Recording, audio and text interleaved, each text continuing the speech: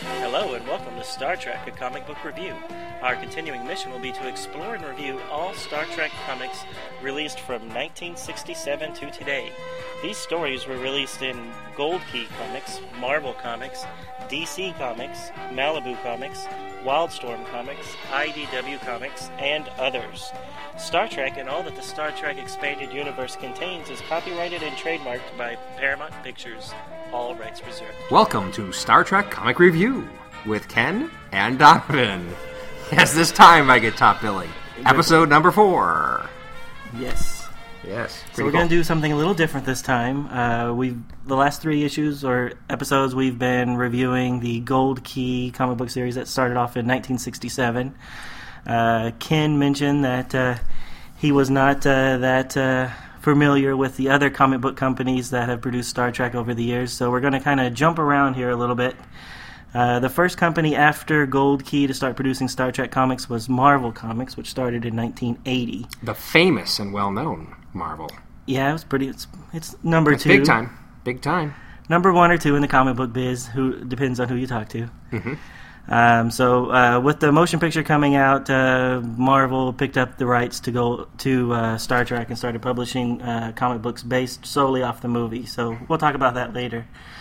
So what they did is for the first 3 issues, they redid the original movie. They just redid the original movie, the first Star Trek the motion picture. So what we're going to do is we're going to give a synopsis of issue number 1, 2, and 3 all together, and then we'll kind of talk about each individual issue. Since it is an adaptation of the movie, there's not going to be a lot to talk about. So just super high level, the movie and the comic book starts off with the Klingons being attacked by V'ger. Then we get Spock getting, it's not Ponfar, and I'm just drawing a blank. Kolinar, there you go. The attainment of Kolinar. The purging of all emotions. All right, then we get Kirk and Spock. Which he failed at, by the way. Well, he quit. Well, no, he said he's got too much emotion in him. Well. Anyways, Kirk and company have to go save the universe from V'ger, so they take off. Spock joins them. When they find V'ger, they're probed. Ilia, I think that's her name, is teleported or vaporized. Then she comes. Yeah, well, no, she's bald. Or balls chick. Sorry. Yeah. Then she shows back up as an android. Then they all walk on the hull of the Enterprise into V'ger, and come to find out V'ger is Voyager 9 or 6. I can't remember which one. And it just wanted to come find its maker, and the end. Yes. Exactly. So the aliens that patched V'ger up in a super cool ship and sending it back was helping it to complete its mission, which was to go out, gather knowledge, and return to its maker. That's right. The reason why we're not going into very much detail on this is because if you're listening to this, you must like Star Trek, and I'm pretty sure you've probably seen this movie. Yeah. Unfortunately, this movie, I don't want to say it, but it's probably my least favorite of all the Star Trek movies, so I have seen it the least. It's in the running with 5. I actually like 5 better. Yeah. Well, I said it's in the running. Yeah. I didn't. Yeah. And this was the start of what was basically a new franchise. I mean, even though it had a TV series that ran 3 years, an animated TV series that lasted 2 years, it had been out of the limelight for a good 20 years before this movie came out, and probably the only reason why it went to the movies instead of doing the Star Trek Phase 2 TV series was that Star Wars came out right before it. Yep. So what they did is they adapted the first couple of episodes of Star Trek Phase 2 and adapted it into this, what ultimately became Star Trek the Motion Picture. Oh, I didn't know that. Oh, you didn't know So that? they took the scripts. Yeah, they took the first couple scripts that was going to be the pilot movie for Star Trek Phase 2. Yeah.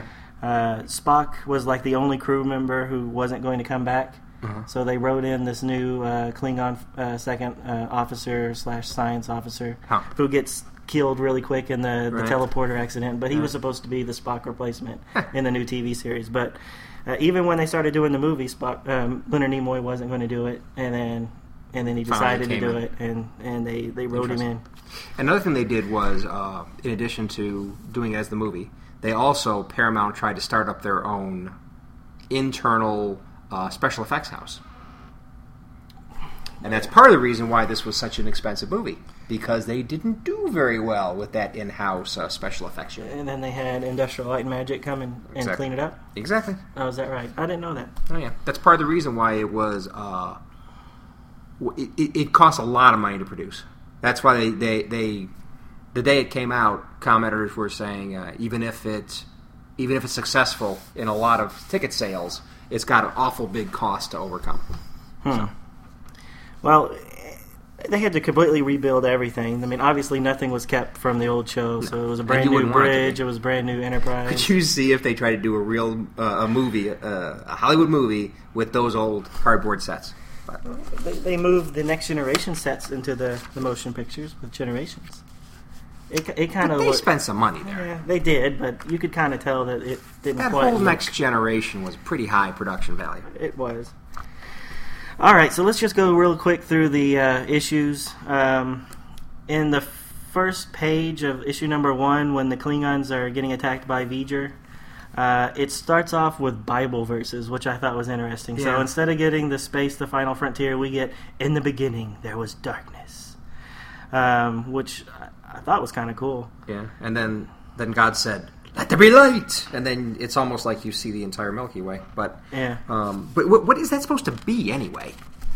I mean, is that supposed to be... Well, okay. Is that supposed to be V'ger, like, popping into our quadrant or something? No, I think it's just supposed to be really panned out, and then we're coming in closer to the galaxy, and then we eventually come in closer to the V'ger attacking the Klingon warships. Maybe. I don't know. Yeah, that is interesting that they opened it that way. I just don't know what they mean by it. I mean, maybe your explanation is correct. It's funny that I think Star Trek always wanted to do this really huge crane shot where it goes from something really big to something really small. Right. And then I don't know if that was their original plan for this movie and they just didn't do it because they didn't have the budget. But I know that in Star Trek V, William Shatner wanted to do something where it shows him, where it panned in from like the universe to Earth, then to that mountain, and then him climbing up it. El Capitan? Which it didn't quite... They didn't do that in the movie. Obviously, that would have been too expensive. But then Jonathan Frakes did do it with First Contact. Oh, right. Where he had it going through the Borg... way out there through the Borg... No. It started off on Picard's eye and panned all the way out through the Borg ship and then all the way up, right? Right. So I know that when he was able to do that, they made reference that that's something that they've been wanting to do for a long time, but never had the budget to do it. Oh, cool. So I don't know if that was something they even had an idea of back in '79 or not. I don't know. You notice that these Klingons, that guy does not look like Spock's dad. But in the movie, the main Klingon is Mark Leonard, who plays Spock's dad. Oh, yeah. I didn't know that. He's like one of the only actors to play all three species. He played a Vulcan, Romulan, and Klingon. Yeah, there you go. It was great that they could get him in there. Yeah. But I don't know why they couldn't bring him in as Spock's dad when Spock's on Vulcan. Yeah, it'd be good if he was like at least there in the background or something. Yeah. Why is it that in this movie and also in the new movie, Klingons are the first one to encounter the entity, and then they just get blown up or digitized or whatever happens to these guys? Now, I will just point out that the first one, Kelvin, is the first one that encountered that's true. Nero. That's true. And we don't see the Klingon thing. I mean, we hear about it through Uhura, right. Describing it, but there was a whole big section of Klingon stuff that they did not include in the final cut of Star Trek 11. That's true, and it's not in the novel either, which I was looking forward to reading that. Yeah. There were other things that were in the audiobook or the novel that they not much that they did put in. It was pretty, but they didn't do that. Yeah. All right, that was a different movie. So we're talking about Star Trek 1 here. Yeah. I do like it when Kirk and Scotty are coming up to the Enterprise for the first time. They're able to go from space talk to the Enterprise in about 3 or 4 panels, where in the movie it takes like 5 or 10 minutes. Yeah, so they definitely made some things go faster. Yeah. And like we had mentioned a little bit earlier off air, some things work in a movie may not work as well in a comic book, in a static comic book. And I actually take the opposite approach. I thought that it worked better here in the comic book than it did in the movie. What, the little quick panel thing? Right. Well, do you think? With the comic book, you saying, can look at you can look at that Enterprise as long as you want to. I don't have to turn that page until I'm finished gawking at the cool ship. Well, yeah. Where in the movie they had to actually pan around to show it to you, and they had to spend all this time because you couldn't just pause it. Right. But the thing is, you can only see this from one angle. But I guess what I'm saying is, in the video, going around the ship like that and having Kirk all dopey-eyed, like, oh, I return to you, my love. That works fine. But in a comic book, I mean, what are they going to? That would take like how many pages to illustrate all that out? And they don't need to because I don't know if they needed it in the movie. No, there's a fundamental relationship between Kirk and the Enterprise they had to get across. I understand. I kind of like it. I understand. And I liked it enough, apparently other people liked it enough, that they did it in Star Trek 11. Not as bad. Not as bad. But still, you still had that scene when the characters first see the new Enterprise, like, ooh. And when the music swells up, I cry like a baby every time. But and they did it in Next Generation when Yar's driving Picard around the ship, and you see the Galaxy class Enterprise D for the first time. Right. And then you also got it again in Enterprise where Tucker is flying around Archer around the Enterprise, and then they actually they make a little joke because as they're looking at the hull and stuff, Tucker actually grazes the ship. And then Archer says something about he's going to have to pay for the paint or something like that. So, I mean, they've obviously done it many times, and it is cool to see the ship for the first time, but there's a limit on how much you need to see it before you want to just see it in action like you did in the new movie. Yeah, but you saw it multiple times, quite stationary. Yeah. Before you saw it in action. That's true. And you got to see it in pieces, too. Exactly. Which I also think it's kind of dumb to be building a ship like that on the ground. I mean, I thought they assembled that. Well, on Jupiter Station. That's what they say in the. I thought they did in TV space. Show. Yeah, on Jupiter Station or something like that. Yeah, but didn't the ship plaque, which you almost never saw it, but didn't it say something about assembled in the San Francisco shipyards or something like that? Oh, does it? I don't know. I thought it said something like that. It might. Whatever. It's maybe Jupiter Station was something completely different. Whatever. All right. Could I make a general comment? Please. Okay. This new series by Marvel.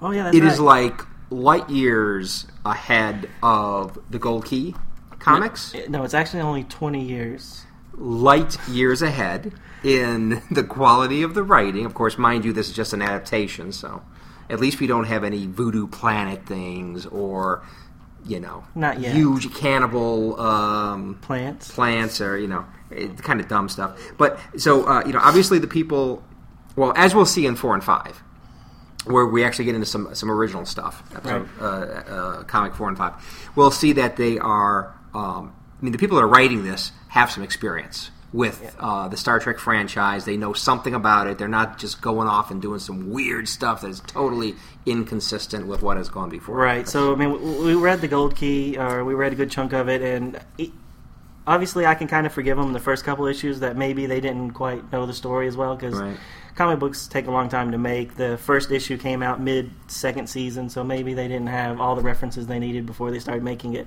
But that series lasted for 61 issues. Yeah. It went on way after the TV show and the cartoon series was over for years and years and years. Yeah. But they always were consistent with what they thought the Enterprise looked like and with what they thought who these people were. Yeah. So, no, I do like that this one's more in line with what the movie gave us as being, this is the new Star Trek, these are who these people are, and this is what everything looks like. Yeah. I agree with you. But you also got to consider this was made 20 years later. Sure. Comic book were probably being written more for adults than they were in the beginning. In fact, all throughout this, they keep advertising Epic, the Marvel line Epic, and that was their first attempt at some adult, quote unquote adult comic books.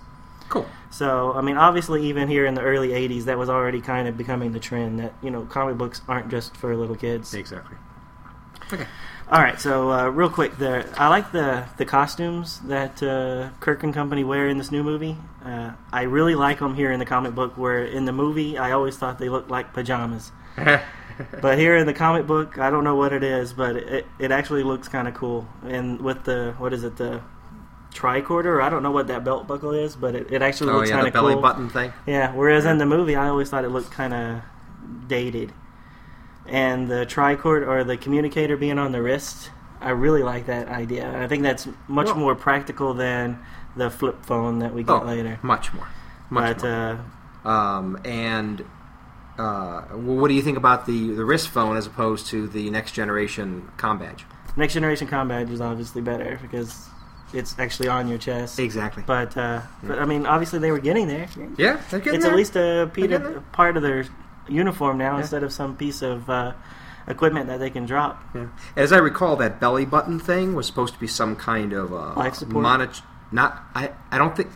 I had read when the movie came out because I was like really stoked when this movie came out. I read a lot of stuff, and that's like that belly button thing is supposed to be some kind of monitor and stuff. So.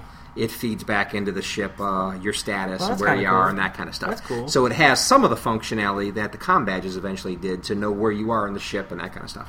See, that's good. Why did they get rid of it before the Wrath of Khan came out? I don't know. It's not cool enough. Because I do like the Wrath of Khan uniforms. Oh, the Wrath of Khan those uniforms are probably uniforms. one of my favorite of all the Star Trek uniforms. Yep. And I like the belt buckle with the Enterprise logo. Yeah.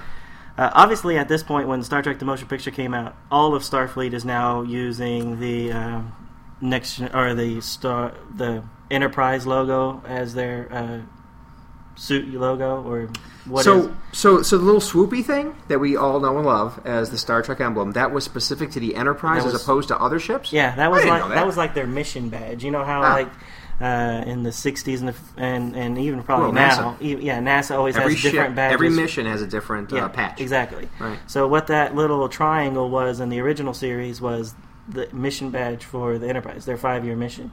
Oh. So that's why when they went to Starbase whatever, people would have different badges on. Oh. And even in Enterprise, when they got a hold of the Defiant from the future, it had the Defiant badge, not the normal triangle that like Enterprise would have. Wow, I gotta watch that again.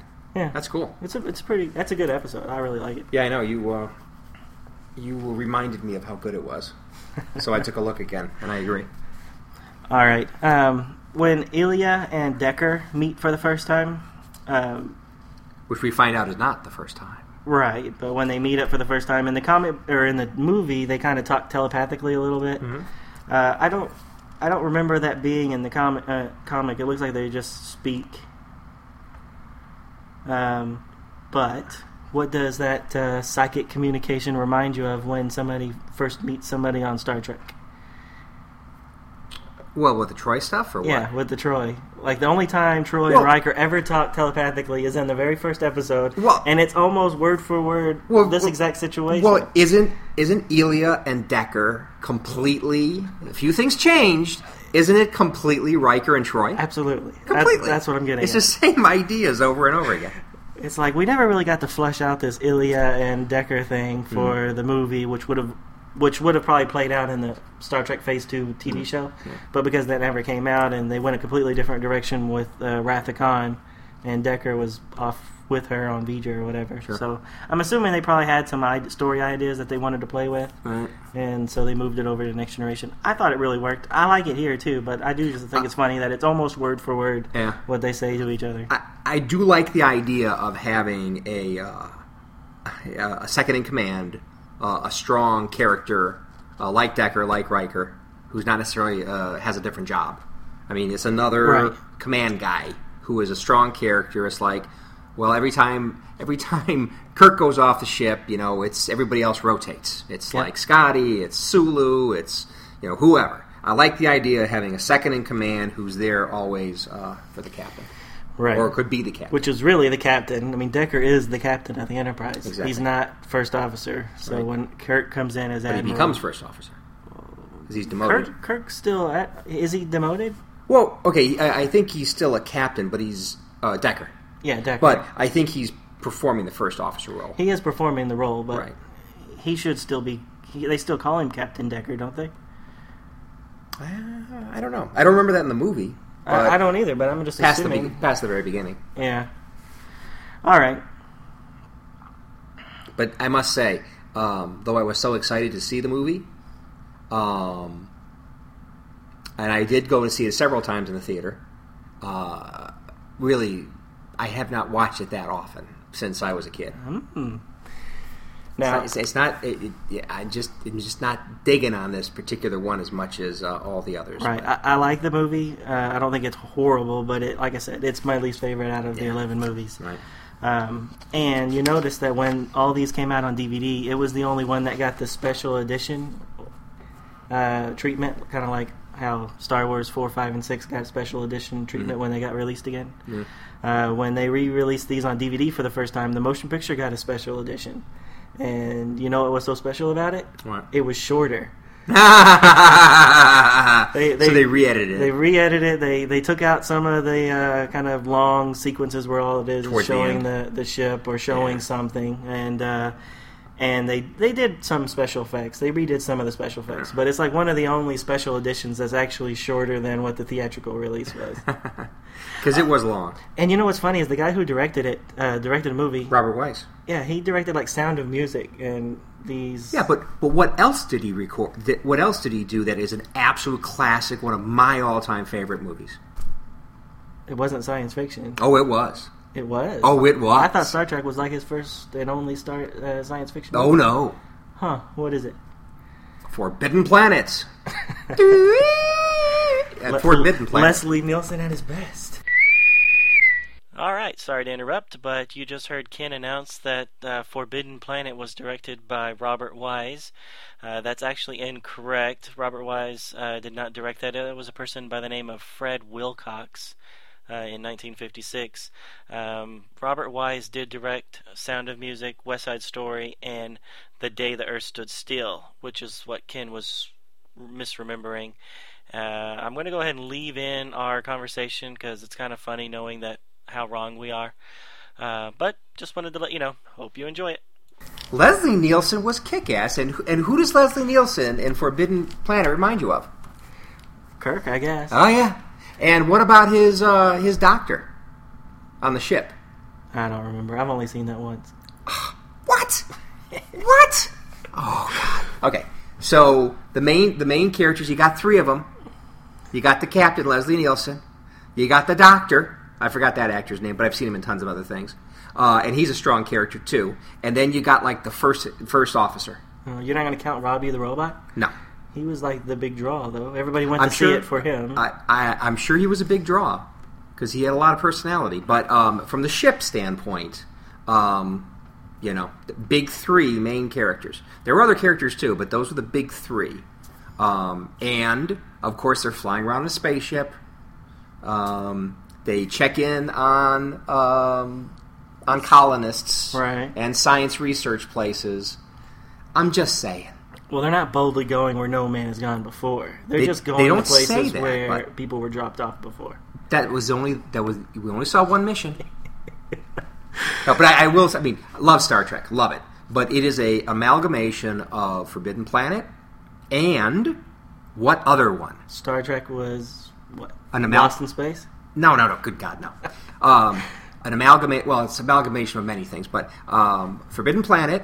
And Wagon Train? Or are you talking about other science fiction stuff? Other science fiction movies. It goes back further in time, but then Things to Come. I've never seen or heard that one. Oh man, okay? I'll bring you the DVD. Things to Come. So the whole premise of Things to Come. I'll just try to do this quickly because obviously we're on the clock. Yeah, this was supposed to be the short one. I know, but Things to Come. The whole idea is the planet is in war, Earth war. They blow themselves back into the Stone Age, and you see a lot of the story takes place with this semi-primitive feudal society almost kind of thing, and then they are contacted by a man who is from a more advanced colony or whatever, and it turns out these guys are are basically the folks that kept science alive, and they have resources, and they've got flying ships, and basically they're taking over the planet again. And the movie ends where they're starting to voyage out into the stars. So, that is almost what we had with the Federation history, where Earth almost blew itself up, discovered warp drive, and had a wonderful new future in the stars. So, that's interesting. And then, of course, I know there's some wagon train in there, too, but I never really saw that TV show. I never did either. So but I digress. You like the two-page spread when the Enterprise first takes off? That is great. It is awesome. It looks very good. Now, and we don't have rocket blasts coming out of the engineering section. No fire coming out of the ship at all. And it looks it's a really good it's a really nice of, 2-page spread of the Enterprise just blasting out of space dock or whatever. Yeah. No, it's good. And then after they blast off, they go into the wormhole thing that we've all seen in the movie, right? Which is probably one of my least favorite parts of the movie, just because it made no sense and why they're all moving so. It was manufactured. Slow. But in the comic book here, when I read it, I was like, well, that actually makes sense. Where I never really understood what exactly was the problem, because they say in the movie the problem was that they went into warp drive while they were still inside the solar system. But they do that all the time in the TV show and in the future movies. Yep. You see the Enterprise start leaving the planet, and as soon as it gets a little bit away, it just blasts off. Yeah. So watching this as a little kid, and I was already exposed to the later movies by the time I got around to watching this. Sure. I was like, I've seen them do this before. They always just blast off. Exactly. Why is it suddenly causing a wormhole? Yeah. Which doesn't make sense to me why it's a wormhole, because wormhole is like inside of some sort of other anomaly, like a black hole or something like that. Yeah. So why is it... And so when I was a kid, I always thought it was that piece of rock or something that was causing the wormhole. But then when I'm reading the comic, I'm like, oh no, it just happened to be there. It just happens to be there too. And there's none of that weird special effects stuff. So I really liked it. Marv Wolfman is the guy who adapted this. He's a really big name in comic books. Mm-hmm. And I think he did a really good job with making the story work in the comic books. In a lot of ways, I like it better here in the comic than I did actually in the movie. They did something better. Because the movie had its flaws. Yep. But I will say I like Spock's outfit. The black one? The black one, yes. Yeah. Very cool. Like I said, I really like the way they do the costumes here in the comic. Although the black one was cool in the movie, too. Well, yeah, I think it's the same costume. With the Vulcan symbols on it? I think, yeah. Well, these are the same costumes, too, but they look better on the page than I thought they did on the actors. Well, exactly. I mean, that's a pretty cool-looking outfit. Well, obviously, when you're drawing a picture, you can make the person look as flattering as you can, where in the movie, you don't have that luxury. There you go. All right, so on the first page of the second issue, we have Kirk looking back and all surprised that Spock just showed up. He looks like a Wolfman in the picture. Yeah. So, which is funny because like I said, the writer, his name is Marv Wolfman. Mm-hmm. So, and then I don't know why. I just look at that picture of Kirk and I'm like, he looks like a Wolfman. He looks like the old Universal Wolfman from the 50s or whatever. Uh huh. I just think it's funny. All right, so don't really have a lot to talk about. When they find V'ger, and they actually go inside the pulsating orifice or whatever. Pulsating orifice. Well, what is it? Yeah. And then Spock jumps out in his little environmental suit and jets over there to mind meld. Now I must say, he's mind melded with a rock. He's mind melded. The boy mind melds with anything. Exactly. Yeah. Okay. Something that's kind of throughout all these comic books is, and I find it funny only because we're in 2009, but all of the O.J. Simpson ads. I mean, he's pimping out boots. He's pimping out shoes. The juice says. I mean, he's all over these comic books advertising something. Yeah. So this is Spot Bit. Spot Bit. They're like sneakers. They have cleats on them. Or Spot Built. Oh, yeah, Built. But I just think it's funny. And then he's in a boot ad in one of the other issues, and I think he might even be in one of the food ads or something. Which I know at the time, he was a huge sports star. Oh, sure. He was the Michael Jordan of the time. Mm-hmm. Or the Tiger Woods. Right. But it's just funny now because he's had all the legal problems and the may or may not have killed his wife, blah, blah, blah, blah. That it's just funny looking back at it going, all these little kids looked up to this guy. Yeah. I mean, he really was a huge hero of theirs. At the beginning of the third issue, when it looks like somebody else comes out, I guess it's Kirk in an environmental suit too, and they get attacked by this like crystal thing. Yeah, I don't remember that. No, that wasn't in the movie. Okay. So I meant to watch the movie before we did this podcast, but I didn't have time. But I'm like reading that going, that didn't happen. Damn it. All right, and then when they actually see all the digitized ships and stuff, it looks kind of like it's like an architect sketch that would be in a computer or something. I don't remember it looking like that in the movie. I thought it just looked like the ships and the planets and stuff out the side. Yeah, it did. All right. Speeding along, they find out that V'ger is Voyager 6. I was right the first time. And then that's it. Decker decides to stay with her because she was searching, she being V'ger, was just searching for her maker, which is man, and he still loves the girl she's pretending like to be. She's a woman, kind of, a robot woman, whatever. Yeah.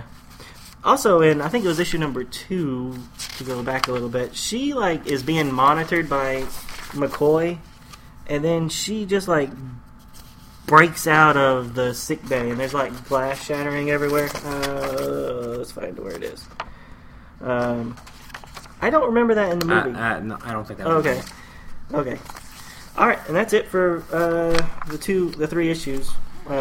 Coincidentally, these 3 issues started off as one book, but when the movie actually came out, Marvel released all 3 like a movie special, Star Trek: The Motion Picture, and it was one gigantic comic book.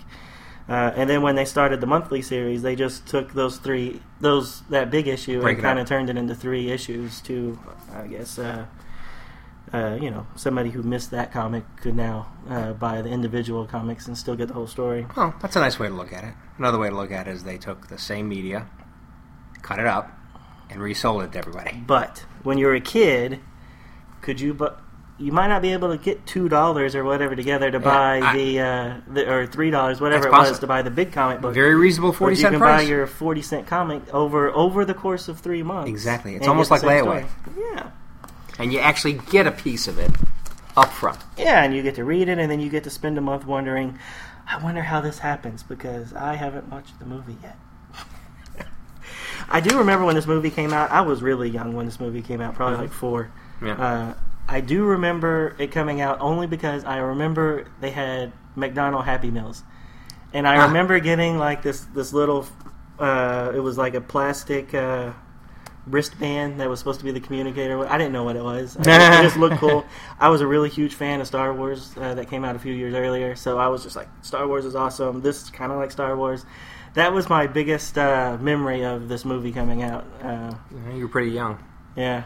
So, anyways, all right. So now let's move on to the first original Marvel story, issue number 4. So before we start talking about, or before you give us a synopsis of issue number 4, I wanted to bring up who modified V'ger. Exactly. Because V'ger was a simple craft when it left the solar system. Yep. How did it get? It probably had a little record player saying "We are from Earth," he's on Starman. Right. But the species that fixed it up was the Borg. Yeah, that's a theory. It's not only a theory, but... So Roddenberry said that? Roddenberry, as a kind of throwaway comment, said when he introduced the Borg in The Next Generation, he kind of said, oh yeah, those are the guys who did that to V'ger. And so since then, it's always kind of been in the back of everybody's minds that, was it really the Borg? Yeah. But what's funny is that after Enterprise was canceled, they came out with a video game. I think it was called Star Trek Legends or Legacy or something like that. And it was the first video game, or the first anything, that featured all captains of all Star Trek franchises.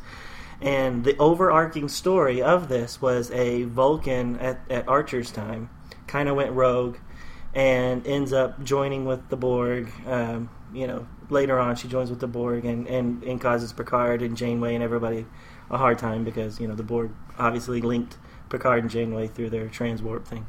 But one of the subplots of that comic or that video game series was that the Borg a Borg did assemble V'ger. So that's, how much, how canonical is a video game versus, something that was actually on screen or on the tube. Right. But, that's a legitimate source. It's a legitimate source. It's interesting. I don't know. It's interesting. And the other kind of throwaway line that I always remember when I think about Star Trek the Motion Picture is when the Klingons are on the beginning of the movie. Yeah. And people scratching their heads. Those are Klingons? They don't look anything like Klingons in the show. And Roddenberry made some offhand comment, these Klingons are from the north. We've only seen Klingons from the south. And that was all he said. That was it. That's the explanation as to why Klingons before the movie didn't have ridges, which I always thought was kind of funny. Yeah. And then, of course, let's not go into it, but through several TV series, including Enterprise, they explained about the ridges, which I do not want to go into. That is too complex. We got to get done. But it's great, though. Get through this one. It is. It's. Oh yeah. All right. And somehow Data's involved. Okay, so issue number 4, The Haunting of Phallus. And yes, I did say phallus. Or Talus, if you want to. If they just sign. Well, if it's like the Thames River, you could pronounce it Talus. You could. The Haunting of Talus, which was ringing a bell in both of our minds as we read this, because of course, as you may recall, the famous Talus 4 is a planet in the Star Trek history in the original series. That was in 2 episodes. 3, if you want to count it right, as the 2-parter.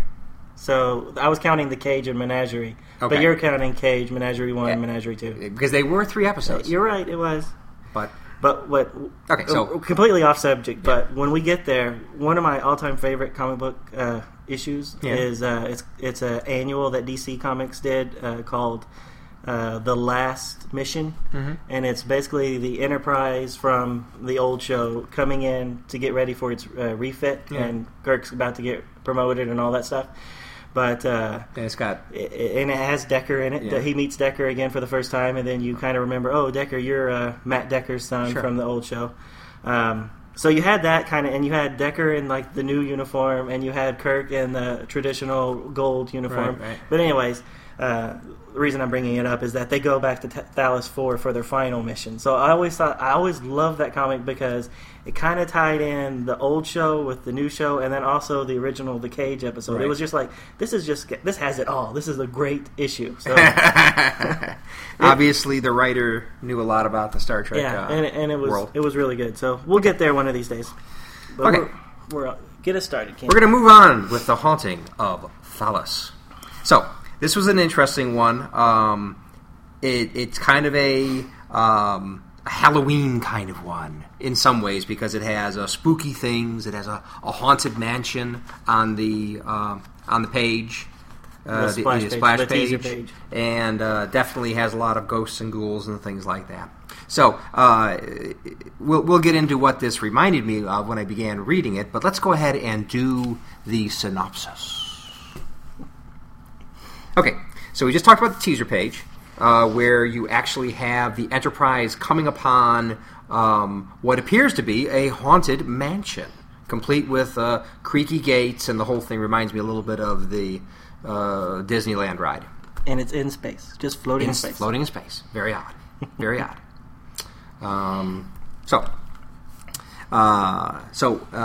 It goes ahead, and we open up to see Kirk in some very nice quarters, quite frankly. Very spacious quarters, where we see several interesting ships in. And this is at first I thought it was a ship, but no, it's not the ship. It's actually they're on Earth. So Kirk's being briefed that he's going to go ahead and have to turn the Enterprise into a prison ship to transport a very bad prisoner from Earth to the planet Thalys. So Kirk is there with a admiral, finding out what the mission is. Kirk's objecting to having to be a prison ship, and we are introduced at the first time to a new alien, who is a member of the Federation and the alien race that wants to transport this guy. So the prisoner's name is Raitas Migora, which is almost Irish, Migora. And then the ambassador from the planet asking for the transfer, RKGG. RKGG. Exactly. No vowels. No. He's an alien. They don't use vowels. RKGG. Would you say it's RKGG? I don't know. How would you pronounce it? I wouldn't pronounce it. A lot of these names, like the name of the planet itself, maybe don't warrant themselves to actually pronouncing out loud. So when you're writing a comic book, you can just give it any kind of name, and you don't have to worry about the actor trying to say it. Because nobody's going to actually say it, except for somebody on a commentary show like this. 20 years later. Okay.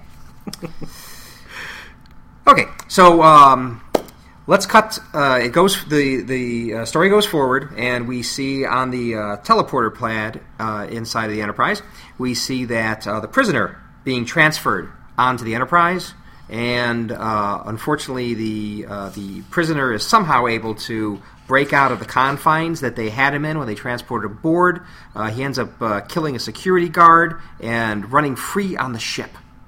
And we'll talk more about it, but it's interesting that it appears as if it is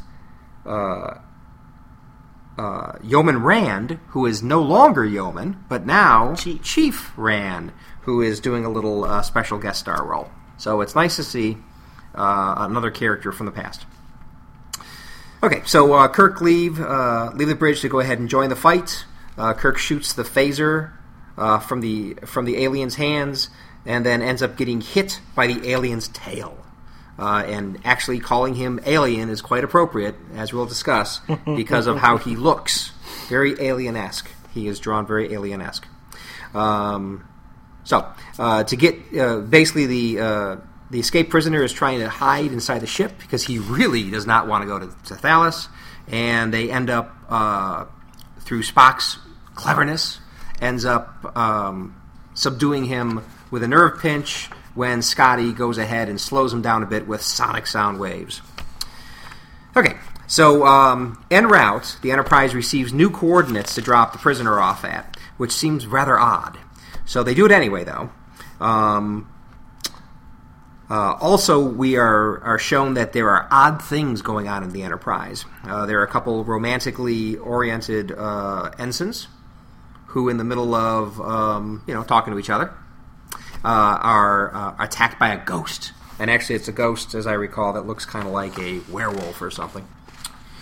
So, obviously, odd things are going on that you never saw before. Okay, so as Kirk is being briefed on the visions that are popping up on the ship, Dracula appears on the bridge. Now, I will say this is getting a little ridiculous here a little bit, but that's okay. Go with it. It's Star Trek. You'll love it. Okay, so Dracula appears on the bridge and says that it is all his doing. They try to attack him with phasers, and it does not affect him, and then he transforms into a bat, and then mist, and then flies off into the turbolift. Kirk and Spock track down Dracula from the bridge and find the ambassador was killed, apparently by Dracula, with punctures on his neck. Because apparently alien blood is just as good as human blood in this particular instance. It's all good, sir. It's all good. It's all good. They continue to follow the course the Talosians have given them, and they come to a huge haunted house in space. So we see for the first time the haunted house shown on the splash page. They go to ask Migora some questions. He warns them that they are... hold on, that's not Migora. That should be the prisoner, right? Yeah. No, the prisoner is Migora. Sorry. Yeah, right. Yeah. I got him confused. Yeah, the ambassador's dead at this point. Okay, they go to ask him some questions. He warns them that they are the Talosian prisoners, that they are the Talosians' prisoners as much as he is theirs. Yep. So basically, Migora's letting them know, I do not want to go back there, and you guys shouldn't go either. Kirk and the away team go ahead and beam over to the house and find a Frankenstein monster attacking a woman. They fight the monster.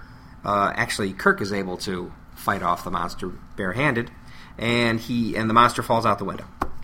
Then they are attacked by every type of old-school monster in the book, even the Kraken from Clash of the Titans. Ooh, I didn't recognize that. Yeah, I thought it looked just like him. As the monsters become real, Klingons reveal themselves and tell Kirk there is no escape. To be continued. Klingons are actually behind all of this. So I didn't realize it at first, but when I first took a look at these 2 episodes, I was thinking, okay, number 4, The Haunting of Phallus. And then I took a look at issue 5, whose title is The Haunting of the Enterprise. And I was thinking to myself, not very original. They're doing a lot of this haunting stuff. And then I find out as I'm reading it, oh, it's a 2-parter. Two-parter. This is, other than the 3-parter we had in the first 3 issues, I've never ran into a 2-parter. Yep. In the comic book series. Yeah, because the Gold Key was like the TV show where you hit reset as soon as the issue was over. Exactly. Or the episode. So, all stand on their own. So now these like Marvel Comics is known for, DC Comics is known for, is to build a whole world and bring up new characters and new situations that'll be kind of interwoven in between several different issues. So I really like this. Cool. All right. Yeah, the writing is more sophisticated. Again, this one is written by that Marv Wolfman that I was telling you about earlier. So again, he's a huge name in the comic book business. Good. And apparently, I'm guessing, a Star Trek fan. Yeah, who isn't? He also wrote a lot of the DC comic book series that we'll get to eventually someday. Yeah. Now, you gave credit to Spock about sending that sonar wave to disable the prisoner? No, I said... Oh, you said Spock, but it was Kirk. No. What I said is Spock... Spock did the Vulcan neck pitch to disable him, and Scotty set up the sonic waves. At Kirk's suggestion. Oh, I did not mention that. You Yes, are right. You are correct. If I could mention something on the front page, the front cover, it says the Starship Enterprise's weirdest voyage. It is its weirdest. I think its weirdest voyage is the Voodoo Planet. No, I will not get off the Voodoo Planet. Number 9 or something of the It was something like stuff, that. Yeah, which we did not review. We reviewed it. Oh, we just went briefly. But we kind of got off topic and we never really went back to it. So, on our Facebook, somebody's actually said, "Hey, you need to go back and review Voodoo Planet. I want to see what Ken has to say about it." Is that maybe your wife? It's a fan. That's all that matters. It's a fan. And we'll take any fan we can get. Exactly. And might I also say that Donovan has done a first-class job of adding some video to this podcast, episode 1. He's done a great job, and he actually has posted it to YouTube in 10-minute increments, and we actually have some folks that have watched it. We actually have evidence of folks that are actually listening and watching our podcast. Has wasted some of their time to listen to what we have to say about a comic book that came out 30 years ago. Exactly. So isn't it great? It's kind of isn't the internet? Actually, it's 40 years ago. Isn't the internet 1967 amazing? was 40 years ago. Well, that's a long time. That is a long time. That's great. Anyway, all right. So start off the teaser page at the beginning. I was very happy to see that they did that again. I don't remember it happening very much later on in the other 18 issues of the Marvel series, but I thought it was a nice little nod to what Gold Key did for their 61 issues. So that's good. Okay, so getting back to something I alluded to briefly in the in the summary is when I first saw this, I immediately thought of the original series episode Cat's Paw. Which was a Halloween theme. If I went back and did the research, I'm sure I would see that episode was probably originally aired somewhere around Halloween. Although I could be wrong on that, but this kind of reminded me of that a little bit. And that episode definitely had a Halloween theme, a wizard, a warlock, and some kind of a witch kind of thing, and haunted mansion, scary stuff. And so this kind of reminded me a little bit of it. Yeah, especially and to be honest, I unfortunately don't remember that one. I kind of remember it, but which I don't remember it. It wasn't the greatest episode in the world, but at least it wasn't a horrible third season episode either. So it was in the middle, maybe not the most memorable one in the world, as evidenced by not recalling. Now I'm pretty sure I've seen them all. I'm quite sure I've seen them all. But I guess that one just doesn't really ring a bell. The name does, Cat's Paw, so I'm sure I read it somewhere that that's the name of an issue or an episode somewhere, but I don't remember the episode. But did they have a haunted house in space? It was on a planet. It wasn't floating around in space. Yeah. So they did do something a little different here. Now, just kind of off topic, I read these years ago, and I was already an adult, so it's not like I read them when I was a kid like I did a lot of the DC stuff. So a lot of the DC stuff was coming out when I was a kid, and I was just eating it up, and it was great. But I read this a few years back. I was already an adult, so I kind of was maybe a little bit more cynical to some of the sillier aspects to what comic books at this time were. So when I read it the first time, and Dracula shows up, and all these monsters, I'm like, this is really not that cool. But now that I read it again, and I maybe I didn't read both issues at the same time, and reading them together, and I really, we'll get into it when we get to the second issue, but I really like this story. I think this would have made a pretty good TV show. Episode. Yeah, I think it would have been great. But it's just funny how just reading or watching something a few years apart, you get two totally different feels for what the material was. Real quick, in the issue, they keep calling him Captain. Isn't he still Admiral? Or is it when you become head of a ship, they start calling you Captain again? But, yeah, because he hasn't been. The ship, he hasn't been busted. Yeah, no, he's not busted down yet. Yeah. I think tradition, you're a captain if you control a ship. Yeah, but. So there's always some kind of controversy about did Kirk have a second 5-year mission after the motion picture and before the Wrath of Khan. There's a lot of expanded universe type stuff that does say yes, he did indeed have a 5-year mission, which this kind of alludes to. He is doing something as Admiral aboard the Enterprise. So, but people don't like that idea because they think that it loses some of the meaning when McCoy tells Kirk and Wrath of Khan that he needs to get the ship back. So you're supposed to really get the feeling that he's maybe gone all this time between the two movies without being in command. But I don't necessarily see it that way. I think that he could have had 5-year mission or so in between. I mean, it was like 5 or 6 years before the two movies, right? It was a good chunk of time. I don't know exactly how long, but it was a while. All right, I just luckily they brought it back because Wrath of Khan was kick-ass. It was. All right, so you have something to talk about on page 2, something about the way the alien looks? Well, the first thing I just wanted to mention is in the Admiral's spacious office, they got 2 models of ships. And I just wanted to comment on that the ship on the left has, or appears to have, 3 nacelles, which is quite a bit like the eventual morphing of the Enterprise, D, when Riker was Admiral, as you may recall. I do recall. I don't remember the exact name of that Next Gen episode, but that was Riker All Good Things. Was that? Yeah. Well, was that All the Good Things? Yeah. Really? It was when Picard was going to the future. I guess that would have been one of them. And Riker was captain of the Enterprise D, and Troy was dead, so he was really bitter about that.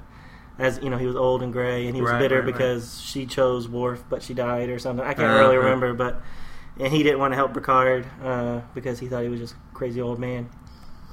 But yeah, that was the. But we obviously know that future couldn't happen because Enterprise D got blown up real good. Exactly, blowed up really good. So obviously a different timeline. Yep.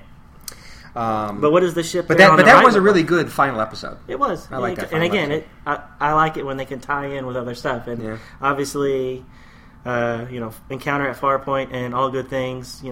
A lot of the same scenes are in both episodes, so it's kind of like a nice bookend to the 7 years. Right. So the ship there on the right in his office, the model. Yeah. What do you think that one looks like? Well.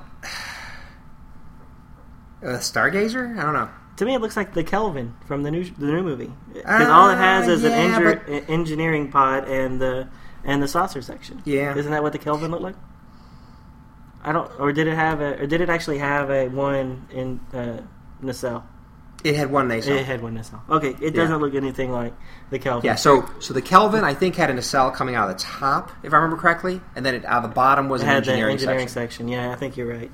All right, but this looks like some original. I mean, not that I ever saw any of the ships of this configuration in the original TV series, of course, with one nacelle coming out the bottom. So basically, a bargain basement Constitution class ship. With only one nacelle sticking out of the bottom with no engineering section.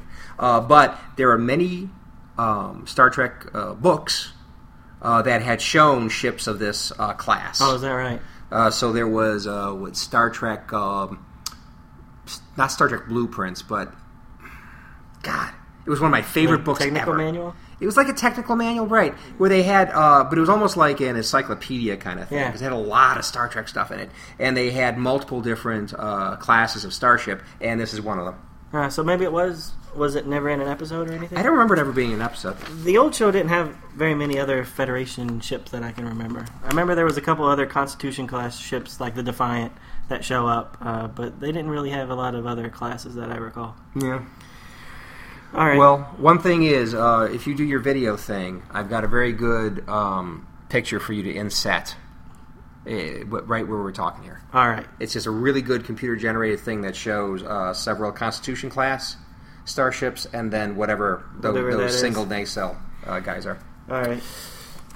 Okay. So, to me, the Ambassador, which I know is not the alien you're talking about, but the Ambassador looks a lot like...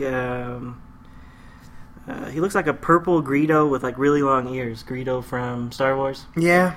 With the long tubular nose or mouth or whatever he is with the big gigantic black eyes. He looks like that or one of the guys from a like a Muppet movie. Like the Dark Crystal. The Dark Crystal. He reminds me kind of a Dark Crystal. Especially with the 4 legs, where he has 4 legs and then 2 arms. So yeah, there's those creatures in the Dark Crystal did have the 4 legs and the 2 arms, and they had the real long, flowing robe-looking things. I see that. But now the prisoner. The prisoner is a red alien, and he looks just like Alien from Aliens. Alien from Aliens. He's an interesting riff on one. Because you'll notice that he's got the same tail, he's got the same forehead, he's got the same kind of nasty teeth. He has the same mouth. But they've just changed a few things to him. Like, for instance, he's got some kind of underwear. Well, he's wearing clothes.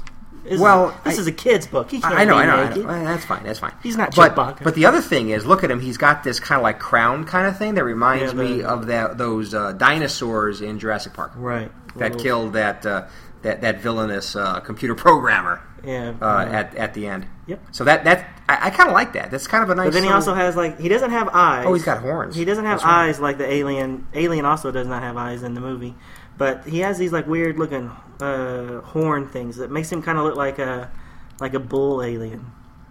Like if an alien had bull horns. Right. He does look like that, and he's red. That's pretty cool. All right, so he beams over and he attacks poor Chief Rand. Right. I do like that she's back. I don't think she ever showed back up after issue number 1 and the Gold Key stuff, but I'm glad to see that. I was glad to see that she was in the movie, and then I was glad to see that she's in this comic. She doesn't ever make it to Wrath of Khan, though, and you don't ever see her again. Mm. Or do you? Well, so Wrath of Khan was the last one where they had that little throwaway when they left Dock or the left Earth or whatever. But she's not in that one. Oh, she's not on the Enterprise after. No, not on the Enterprise, but she's on the space station or something. Is she in episode 2? Issue number 2? Well, I mean, movie number 2. It was one of the movies, and I thought it was Wrath of Khan, but I could be wrong. But it's like they're heading out again, and then she's like in some kind of control station where they can see the ship leaving, and she makes some comment to the other guy in the room about them just going off and getting in trouble again or something like that. Yeah, it was Star Trek 6. Oh, was it 6? Yeah, because she's like the Helms officer for Excelsior.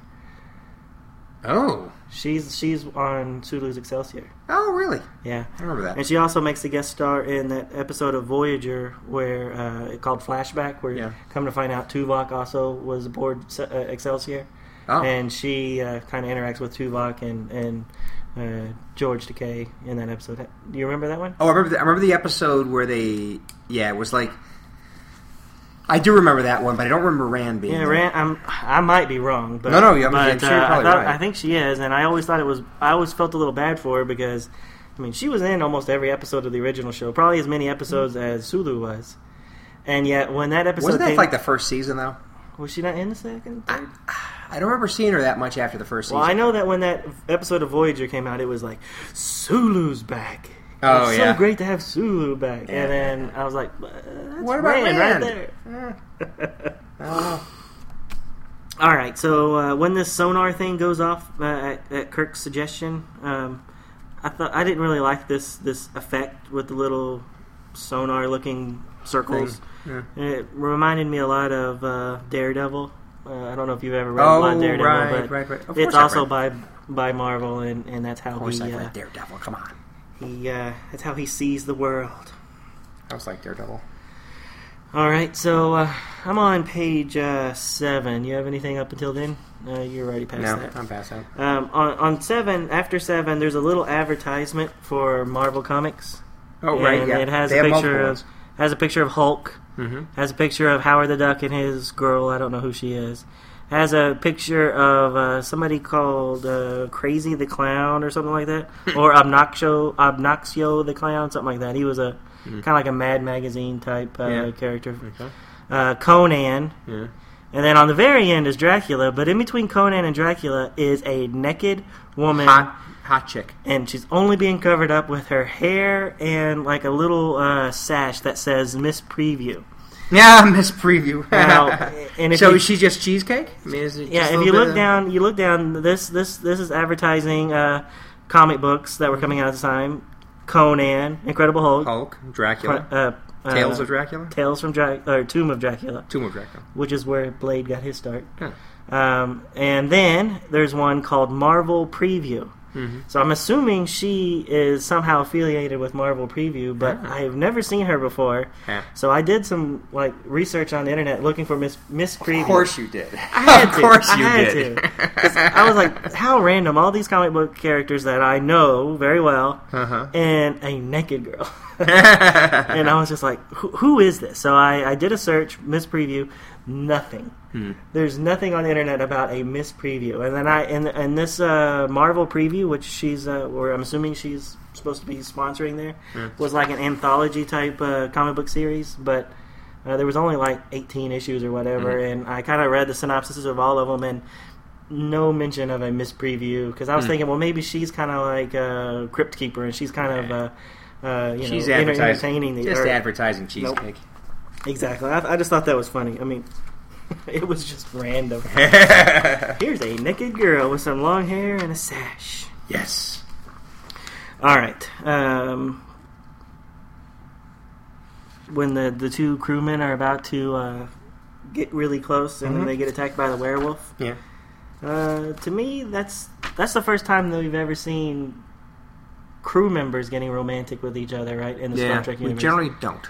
Yeah, because it was really frowned on. There was no families. There was no... Well, however... Yeah? Cisco... That's later. I'm talking about up until this point. In the old show and in the one movie that we have to reference. Granted. And I know Kirk and everybody had their little flings with all the aliens. Sure, but they didn't bring them back. Exactly. This was the first time that you saw, hey, these people could actually hook up while they're on the ship. Sure. And another thing is that the guy... looks a lot like Chekhov. I thought he looked like Donny Osmond. Oh, really? I don't know. Well, when I was first looking, I thought, hey, okay, good. Chekhov's in this one. Good. And then I find out, that's not Chekhov. Of course, I mean, he comes in down here, of course. Right. But I thought he was Chekhov. That's crewman Cyron Williams. Now, you can't recognize Cyron Williams? Shame on you. I can't recognize Cyron Williams from Chekhov. But then we go to the rec hall, and Sulu is fencing, and Chekhov is just eating an apple, commenting on Sulu's fencing. Yeah. And then they get attacked by a ghost, and Chekhov just suddenly whips out a phaser and shoots it. I'm like, He's eating an apple. Why does he need a phaser in the rec room? Yeah, and you can see it's at his side. Oh, well, they have It's just why people don't. He's not a well. He becomes he's a weapons officer later. He's a weapons officer. I don't know what he is right here. But why? He's relaxing. Why does he have a phaser? Exactly. Maybe he just wants to make sure he wins when he competes against Chekhov or Sulu. I don't know. Do like a Raiders of the Lost Ark thing where Sulu's there with his sword and Chekhov just shoots him. Yeah. Nice. Which is another nice touch I liked in Star Trek 11 when Sulu's trained hand-to-hand combat, whatever, is fencing. Yeah. I thought that was great. Great tie-in from the original series.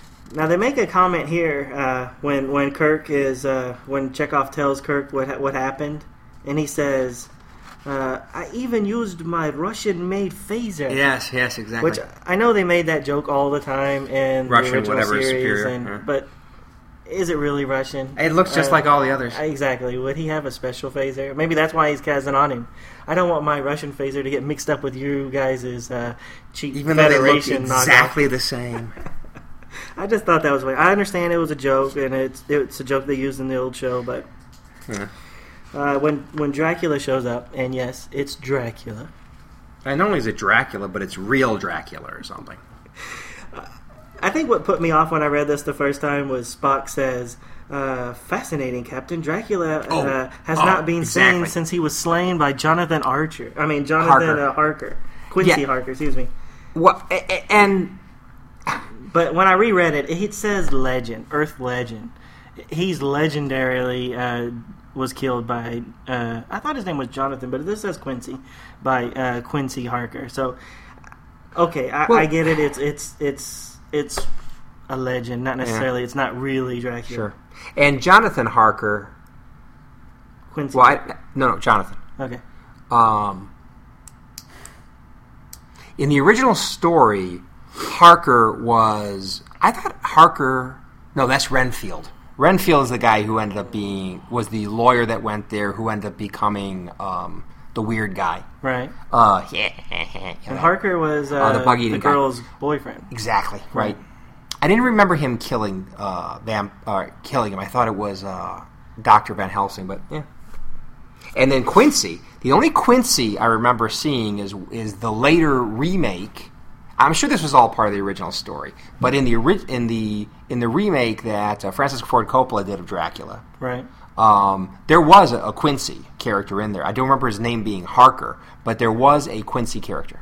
Huh. So there were like three guys, younger strapping guys that were helping get Dracula in that movie, and one of them's name was Quincy. Oh, that's funny. I've only seen that movie once. I don't really remember it. Yeah, and I'm not sure. Maybe the movie in some aspects was closer to the original book. Yeah. It was supposed to be. It was called Bram Stoker's Dracula, wasn't it? Exactly. All right. So when Dracula turns into mist and goes into the turbo lifts, Kirk does call them elevators. Yeah. Well, isn't turbo lift? Isn't that a little European? Is it? And we don't call them lifts. But we don't call them turbo elevators. Well, no, but I mean, these things can go left, right, up, down. Well, these are great. Well, I know, but I'm just saying the turbo is the part that makes it futuristic. So there are many examples in the Star Trek universe where they go ahead and take something today and then give it a futuristic application, like tractor beam. Right. Okay. Tractor, as in something you use on the farm to pull things. So I'm just saying that this is the same kind of application. I totally see what you're saying. The only thing is, why did they use the European name for a elevator? Well, shorter? Don't they use meters and stuff instead of miles? So I mean, meters, yeah. Meters, yes, right. In it's the way they spell it. In Star Trek, don't they use meters? I know in the Next Generation they do, but I can't remember. And they should, because at the time they were producing the show, the metric system was supposed to be the future. Kind of funny how it still might be. It might be, but boy, we're pretty slow about doing it in the States. All right. The last thing I have on this issue, I don't know if I'm jumping ahead of where you're at. No, but eventually I do want to just comment on this ROM Space Knight. The advertisement that's like on... It's on page 18. Page 18? Yeah. Okay. What about it? I just wanted to comment that apparently... I don't remember how many failed comic books there were out there, but there were probably quite a few. Because this ROM Space Knight... I mean, I was a big Marvel fan. I was more of a Marvel fan than I was a DC fan, although I like DC too. Right. And I don't remember ever hearing about this ROM guy. Well, were you still reading comic books in the 80s? Not as much. Yeah. Not as much. But still, I just never heard of him. Do you remember him? I actually have a couple of these issues, and I actually got them when I... The comic book store that I get stuff from would sometimes sell you a box of comics. Oh. Or actually, it would sell you like a comic book box so that you can put your comic books in, a pack of the Mylars to put it in, and a pack of boards to put it in, and as a bonus, 25 random comics. So and these are the ones they couldn't sell. These are some that I have in there. So I've never read them, but I do have it. Okay. The last thing I want to talk about is on the very last page.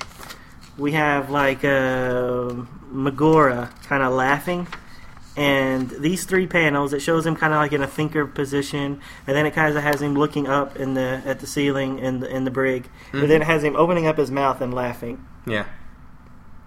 That last page, once you take they did a close up on him, so it cuts off the horns.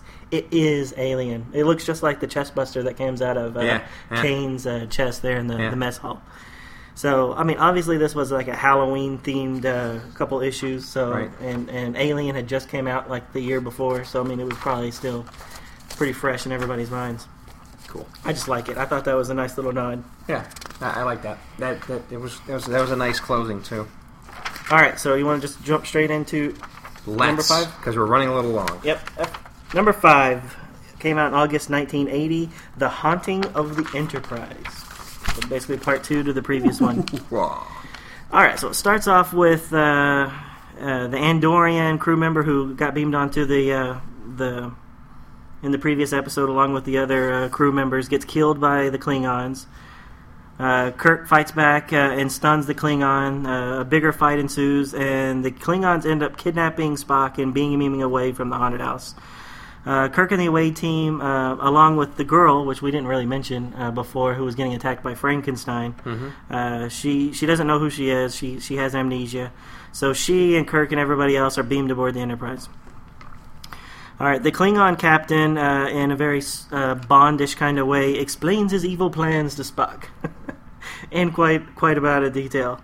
They're going to capture the Enterprise to examine the new engines, which I thought was a kind of a nice nod because of the retrofit between the old Enterprise and this one. All right, so meanwhile, back in the bowels of the Klingon ship, it shows a alien who's being tortured, and it says it's forcing him to bring the nightmares back. All right, then we see Kirk, McCoy, and the girl speaking with Megora. He kind of taunts them and tells them that the girl has the answers to everything, even though she doesn't know anything. The Enterprise is attacked, and everyone heads to the bridge to find out what happened. The Klingons are actually attacking the engines to disable the ship. As soon as they're offline, the attack stops. Kirk doesn't want to retaliate because he's worried that he'll kill Spock. In the sick bay of the Enterprise, McCoy and Chapel, who I thought was nice to bring back, are investigating his tricorder readings from the away team, and he makes a great discovery. Then throughout the ship, more creatures manifest themselves and start attacking the crew. On the bridge, McCoy runs in with the big news. The girl is not human. And that's the big reveal, and then we cut away. We're back aboard the Klingon ship. The Klingons reveal Spock even more of their plans. They found a derelict ship that had a lone human survivor who was a horror movie archivist. They're using this machine to fuse his mind and create images from his memory. His first image, they say, was he recreated his wife, and then he started creating all these monsters and everything from the horror movies. He actually was able to transform a space station into the haunted house that we saw in the first issue. They say the images are created from free hydrogen atoms that look so real that they'll even fool the tricorders. He also says that the Enterprise is receiving these through a receptor in Magora's skull. Once he's finished showing Spock everything, he leaves Spock alone with a single guard. Almost in a James Bondian move. Exactly. And then Spock tells the guard that he thinks that the human looks a little sick and talks him into being able to mind meld with him. On board the Enterprise, more of the monsters are attacking, and then they start to form into Spock, who tells them to kill the girl. Kirk thinks that it's a trick, but McCoy believes him and just shoots the girl dead. Suddenly, the film freak wakes up. The film freak is the guy that was being held captive. The images suddenly disappear from the Enterprise and start suddenly appearing on the Klingon ship. This is due to Magora's receptor shorting out when he just suddenly dies when the same time that the archivist wakes up. Anyways, the Klingons are attacking the Phantoms. They accidentally destroy some of their ship. Spock and the film guy escapes with the mind device. The Enterprise then takes the Klingons and the device and the film guy to a nearby starbase and head off. And that's the end of the two-parter. Okay. So, it was... Again, I really like this, the story. Yeah, I thought it was really good. I liked it too. I did not realize that was an Andorian. But now that you mention it, I do kind of see the horns coming out of his head. And the blue skin didn't give it away? Well, I'm reading black and white. You and your color blindness. Exactly. Yeah. So what my workflow on reading these comics is usually I print them off on using a black and white LaserJet printer, and so I do miss out on some of the color. Yeah, and the way he's doing that, we kind of alluded to this in a previous episode, and we didn't really talk about it, but a year or so ago, it was probably about 2 years ago, a company came out with a DVD that has every Star Trek comic book published by Gold Key, Marvel, DC, Malibu, and Wildstorm. So everything that was published up until that time is all on this one DVD. It's only like $50, which is a great deal, because if you tried to buy these issues from the comic book stores, I mean, some of those Gold Keys, I mean, they're all $100 plus. Yeah. So it's really nice to be able to finally get to read them, because as I was telling Ken earlier, as a kid growing up, I bought issue number 1 of the DC series as a back issue, and I thought, this is great, I got issue number 1. And then later on I found out that, that's just issue number 1 of the DC. There's also issue number 1 of Marvel, and then even later back, there was an issue number 1 of the Gold Key. So I always, in my mind, had envisioned how great these Gold Key comics were, and how much I was missing out by not being able to fork over hundreds of dollars to read one. So it's really nice that you can get them now. You can get it on Amazon.com. I recommend everybody to do so. If you just want to stick with the movies, they actually came out with a cheaper version of that DVD, and it's just the adaptation of the first 8 movies, all the way up, not include, because Nemesis never had a adaptation. The new movie didn't have an adaptation, and Wrath of Khan never had an adaptation. So it's the adaptation of all those other movies, plus the first 18 issues of this Marvel series. So it's only maybe like $15, $10. So it's still a good deal if you want to just read these 18 issues that Marvel came out that were kind of based in the new Star Trek the movie continuity. All right, so that's how he's able to print it off and then read it on the airplane in glorious black and white. Exactly. Very glorious. I do love the comics, but I'm not using color ink. Damn it. You could just read it off the computer like you're supposed to. I could. Maybe when I get that color e-reader. There you go. All right, so I don't really have a lot to talk about in the first several pages. Like it was all pretty straightforward. The only thing I have to say is that when it shows the Enterprise next to the what we find out later is the space station, that haunted house is huge. I mean, it's like 4 or 5 times bigger than the Enterprise, which would be out of proportion if it was really a house or even a castle. Yep. Because the Enterprise should be a lot bigger than a house or a castle. So, sure. But maybe then later you find out what it really is. It's a space station, it's a repurposed space station. Which a space station obviously should be bigger than the Enterprise, but when it's a house, it should not quite be that big. So this must be a gigantic house. It's pretty big, and really the whole Klingon setup here seems pretty complicated. I mean that's fine. I mean the explanation for everything they did, and they found this guy, and they were able to use him in this machine, and all this kind of stuff. It seems a bit complex, but hey. And trick the real Tholians, or whatever their names are, to give wrong coordinates to Kirk where to drop off this alien. Yeah. And to have the alien already imprinted with the chip. It just seems like a lot of random pieces just suddenly got together just for this one Klingon plan. All pulled together for them to be able to have monsters and a haunted house in a story. And I think it... But it's still good. I think it works. I really like it. It's good. I just wanted to talk about on page 10, if we can jump over there real quick. Page 10 shows a picture of Kirk talking to Chekhov. Okay. It's the second row of panels and the first panel on the left. Okay. But that picture looks just like Spock. It looks like maybe they even was drawn as Spock, and then somebody went back and kind of rounded out the ears or something. Yeah. I don't know if that's the case. Maybe they really drew it that way, and I'm belittling somebody's artwork, and I don't really want to do that. But this picture just looks more like Spock to me than Chekhov. There you go. I think you're right about that. Another thing in the panel just above it. They're under attack by the Klingons, and Sulu, at least I think it's Sulu. Yeah, it's Sulu. He's saying, "Deflector shields up, sir. The Klingons are firing phasers." It's like I thought Klingons use disruptors. They do. So I totally missed that. I missed that, and I just now noticed who's at the other station to his right is just some random girl. So yeah. So how did Chekhov pop up? Well, Chekhov's over at the science station where Spock normally would be. Oh, I see.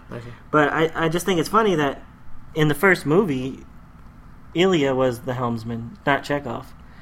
So it's not until Star Trek II that Chekhov's... And in fact, does he go back there? Because he becomes commander in between the first movie and the second movie. Because he's commander on a different ship with... That other guy. Oh, in 3. No, part 2. Because in part 2, Chekhov and I can't remember the captain's name. They're the ones that go down to the planet to find Khan. But Chekhov is actually... Well, Chekhov was off ship. Yeah. I'm sorry. I thought you were talking about Sulu. Okay. I thought I said Chekhov, but okay. But I'm saying that he's not a helmsman. He's a commander at that point. By the time the second movie comes out, he's a commander. Well, and in the first movie, he wasn't a helmsman. He was some sort of security. Didn't he fire the photons or something? Yeah, so I just think and plus wasn't he the navigator and Sulu was the helmsman? Yeah, that's right. Okay. Yeah, he was the navigator. And so Ilya was the navigator in the first movie, and then I never really thought about it until I just looked at this panel that I guess they had to replace her with somebody. And they just put in a random girl. And since they do man the bridge 24 hours a day, different people do rotate in, even though you tend to see the same characters at their positions. Another thing I thought was kind of interesting is on page 6, where the story's going along, and all of a sudden, bing! You've got this picture of this guy in a chair. Yeah. And it's just totally a non sequitur. It's just like popping up in the middle of nowhere. And it's like you're going, who is that guy? So I thought it was a cool little more sophisticated story, little foreshadowing or something, kind of saying, hey, here's something else going on, and it'll be important later. But when you see it, it's like, what the heck's this about? Yeah. So I kind of like that. Yeah, I liked it too. Yeah. And I kind of like the butthead alien on page 7. Is that what he is? The bottom right-hand panel. Is that I thought that was a helmet. It looks like a butthead alien. You're right. Because I think it's alien. Yeah, it does kind of look like an alien. Actually, he looks a lot more like a Star Wars alien to me. But Yeah, he kind of looks like the Bith who were the Cantina musicians. Yeah, he looks like one of those guys. Yeah, he does. Or something, but butthead. But I mean, if you want to call people buttheads, what about the Telosians? The original ones. Yes, not from the Megora and them. Yeah, I always called them the butthead aliens. Yeah, they do look butthead. But now that you mention this guy, and I'm actually looking at him, the last panel on page 7, his belt buckle is the Enterprise logo, not the little buckle thing. Yeah, isn't that more like what they used in Wrath of Khan? Yeah. So I don't know if it's just the way he's kind of turned, and maybe the picture just looks like it might really be the weird belt buckle, but it does kind of look like the logo. It looks like the swoopy kind of Star Trek logo. Yeah. All right. When Chapel and McCoy are going through their findings, and he makes the big reveal on page 11, I do think it's funny that they're kind of alluding that she might still have a thing for Spock. Oh, really? Chapel. I didn't pick that up. She says, "Just keep busy, Doctor. It'll take your mind off of," and then she kind of trails off, and then McCoy has to pick up and say, "Spock, I know, Christine. You're worried about him, too." So I just thought it was kind of a nice nod that, it makes you a little sad that she's still pining after him after all these years. Many years. It's like, come on, Christine. There's this nice guy named Roddenberry. You'll like him. Or Mr. Troy, or whatever. Mr. Troy? Well, she also played... that's she right. She also played Lwaxana Troy. Lwaxana Troy, yeah. Who obviously got married to somebody named Troy. And... at some point. She had a thing with Odo. Yeah. And Picard. Yeah, well, she always... It wasn't reciprocated, though. But no. Odo and her had a thing going there. And in fact, they got married, didn't they? They kind of had a... there was kind of like a green card type episode where she had to get married to stay somewhere, and so she ended up marrying Odo. Oh, I don't remember. Am I just making this up? No, maybe. I remember her and Odo... yeah, I think they having something, but I didn't remember they got married. I didn't think they got married. Which I remember watching it, like... That's Troy's stepdad now. On page 14, I like how they brought back the H.G. Wells War of the Worlds aliens. I thought that was kind of cool. Well, that was I guess at this point we still don't know that he's a film critic or something. But at this point, I'm like, dude, those look just like the War of the Worlds little spaceships. You're right, exactly. And then I'm like... the 1950s version. And then I'm thinking, and that thing looks like an alien, and Frankenstein, Dracula. I was like, these people are really playing a lot of homage to these old science fiction movies. Exactly. And then, the next page, you finally find out. Which it's because he just so happens to be a horror movie archivist. Yeah, so it never really says whether that was his position aboard a starship or something, or if he and his wife were on some sort of civilian cruise or something that got into some trouble.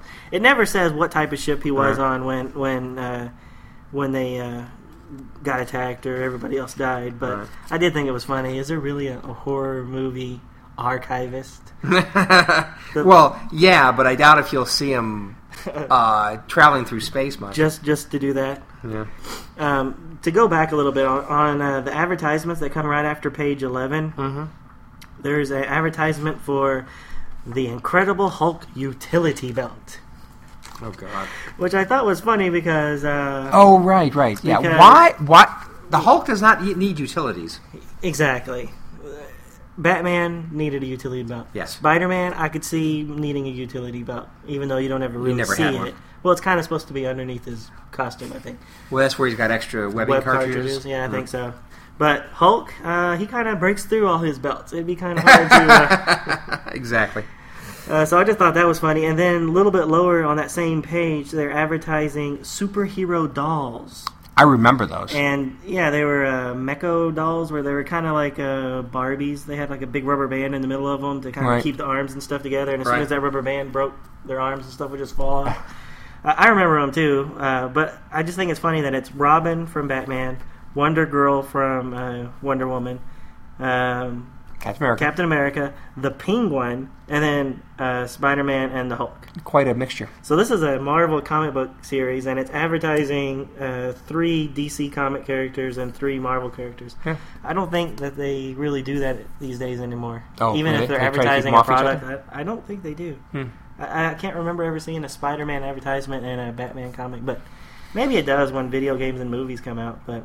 not like this. I remember when they came out. I don't know if it's the same model or not, but this is a lot later in time. But when I was younger, I remember. I was still living in Chicago. I remember having some of those dolls, and they were cool. No, I liked those. That's what I wanted to talk about. What? Dolls. They are not dolls. Those are action figures. Action figures. Whatever. But the Hulk utility belt. Just to go back on this real quick. This is right when the Hulk TV show was on with Bill Bixby and Lou Ferrigno. So, I mean, obviously, Hulk was probably their big cash cow at that time. Sure. So, and it's nothing different than what they do now. Because my son, who was 2 years old when the last Hulk movie came out, he really liked it. And he has a Hulk on a Hulk cycle. So Hulk on like this, 4-wheeler, dune buggy type thing. And when he got it, I was like, I don't remember that in the movie. I don't remember him jumping into the Hulkmobile. But, No, he might smash a Hulkmobile, but he really doesn't need much in the way of transportation. Right. And then back to the story when McCoy finally tells Kirk what the big news is and that she's not an alien, or she's not human. I thought that was kind of speciest. Is that the right word? Speciest. Because in the Star Trek universe, there's tons of aliens that aren't humans. Oh, yeah. They're on the Vulcans ship. Look They're just members. like humans. I mean, I'm just saying that look like humans but aren't. So, I mean, Beta Zeds, they look like humans. Yeah. The old Klingons look like humans. I mean, I don't know why that would be such a big deal. I mean, okay, she's blonde and she wears a little dress. That doesn't necessarily mean she has to be human. But, right. But that's like the big reveal. She's not human. All right. What else you got? Oh! I love it when Spock is telling the one guard that he got left with, I think this human looks sick, and he's like, and the Klingon's like, oh, how would I know? They all look alike to me. I thought that was awesome. Klingons are bad guys. I know, but in the Star Wars books, you know who the Mon Calamarians are? Like Admiral Akbar, the Calamarians. Yeah. I love that. I do too. But anyways, in one of the books, it's telling the story from the Mon Calamarian point of view, right. And he makes a comment that all the humans look alike. I was like, how do you know they all look alike? And I'm like, that's hilarious. That's the first time I heard that joke. I'm sure it's been used in tons of other science fiction type stuff, sure. But that always really stuck with me. I was like, that is funny. Especially in Return of the Jedi, they only had like one mold of that Admiral Akbar head that they used for the whole crew. So the whole crew really had the same head.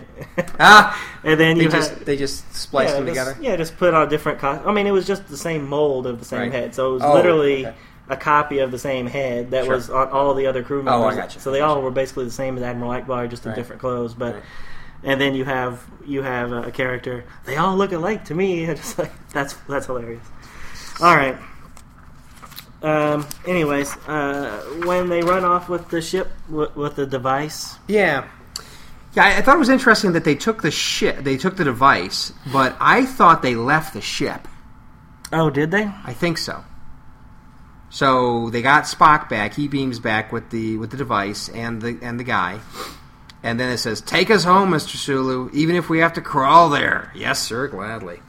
So it was like, I was thinking, I guess maybe they didn't take the ship. All you have to do is like let them kill all the.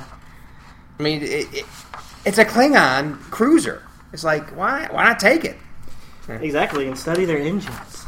Yeah. Now, whatever you can find. When I was reading the comic, and I was making notes while I was reading it, so I hadn't finished the comic when I was making these notes. I wrote throughout the whole thing when those images started appearing on the Enterprise, and everybody's just shooting everything. I mean, they're even on the bridge, and Kirk's like shooting, where I'm thinking, well, right behind that is the view screen. Like, are you just blasting the crap out of these view screens? And heaven forbid somebody just happens to be standing behind the monster. Yeah. And like, hey, Kirk, what's going on? And he just gets phased. They never think about that. So I'm thinking, I'm reading the whole thing. I'm even writing it up. So I'm like, there might be people behind that. They're killing all these people.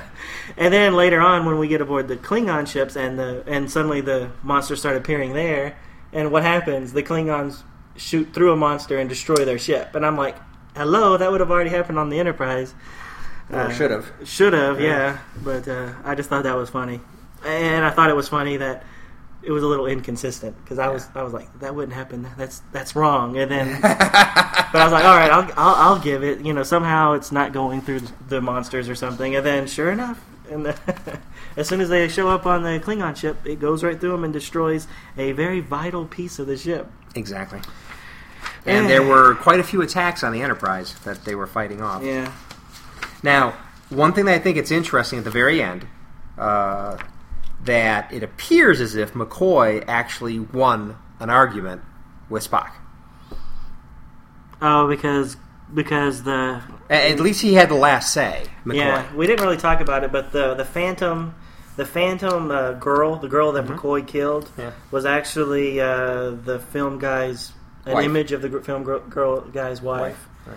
And who was dead. Right. So when McCoy killed her, or killed the image of her, that is what woke him up, and somehow him waking up caused this feedback that killed Megora. And because Megora was no longer the receiver of these transmissions, they all suddenly bounced back, and they were being projected aboard the Klingon ship. Yeah. Which I thought was extremely convenient. I like the idea of the death of the Phantom wife being the catalyst that wakes him up. I like that. I thought that was really good.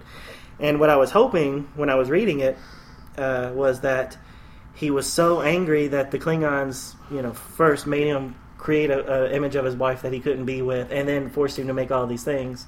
And now that he was finally awake from this drug-induced coma or whatever, that he was just like forcing it all on them to get revenge. So I was like, oh, this is awesome. I really like that idea that he's finally getting his revenge from these captors that he really had no control over. And then, like, the last panel there, Kirk's like, well, how did you know that when he woke up that would cause this feedback, which would then just conveniently project it onto... And McCoy, and I think Spock even points it out. He's like, that was an incredible coincidence. I was not expecting that, but I thought it could happen. Yeah, I was not absolutely certain that the monsters would then be reflected back to the Klingon vessel, though it seemed probable. Yeah, which I thought kind of soiled his revenge. I was like, all right, it was just a coincidence that it came back and destroyed the Klingons. Where I was really liking the idea that he was somehow giving them some comeuppance. However, they got their comeuppance, but it wasn't because of anybody's conscious it was just action. Coincidence. And then poor Megora just dies. Poor Megora. Ugh. Alien guy. All right, so let's just go straight into what else was happening in the rest of the Star Trek universe at this time, or here on Earth, where we got to partake in the Star Trek universe. Obviously, December 1979, Star Trek the Motion Picture came out. That was probably pretty huge. Like I said, I don't really remember it that well. All I remember is the Happy Meal toys. But I remember it very well. Ken says he remembers it. All right, and in February 1980, they came out with a Star Trek, at the time, that wasn't the original series. It was just Star Trek novel called Perry's Planet by Jack Handelman II. This is kind of like a time travel thing where they fight Klingons who have been ruled by a human for the last 300 years. I've never read it, but it seems kind of interesting. March 1980, Star Trek the Motion Picture comic came out, which, as we said earlier, was later reprinted in Star Trek number 1, 2, and 3, which we reviewed today. April 1980 was issue number 1. May 80 was issue number 2. June 80 was issue number 3. And then 4 came out in July 80, and August number 5 came out. Also, when the movie was released, I think the novel license went to a new company who actually still has it today, Pocket Books. And they started off a line of novels with novel number 1. They actually numbered these novels, kind of like a comic book. Novel number 1, Star Trek The Motion Picture. And then going forward from there, unlike the previous Star Trek novels like Perry's Planet and Spock Must Die and all those other ones that we've talked about, these were actually they weren't necessarily in chronological order, so they would still be back in like season 1, 2, 3, and then also there would be some that was based after the motion picture. So they were kind of like all over the place, but they definitely had a numbering system, and it wasn't until years later, like when Next Generation came out, that they started supplementing that with like these hardcover special editions that weren't part of the numbering, the numbered books.